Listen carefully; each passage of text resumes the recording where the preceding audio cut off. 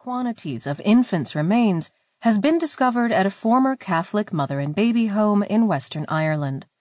The discovery, announced by investigators Friday, follows a probe by a historian in 2014 who found the death certificates for nearly 800 children who died at the home in Tuam, County Galway, between its opening in 1925 and closure in 1961. The government-appointed Mother and Baby Homes Commission said the remains were found in at least 17 of 20 underground chambers during excavations between November and February. The chambers appeared to be related to the treatment of sewage or wastewater, it said. A small number of the remains of up to 35-week-old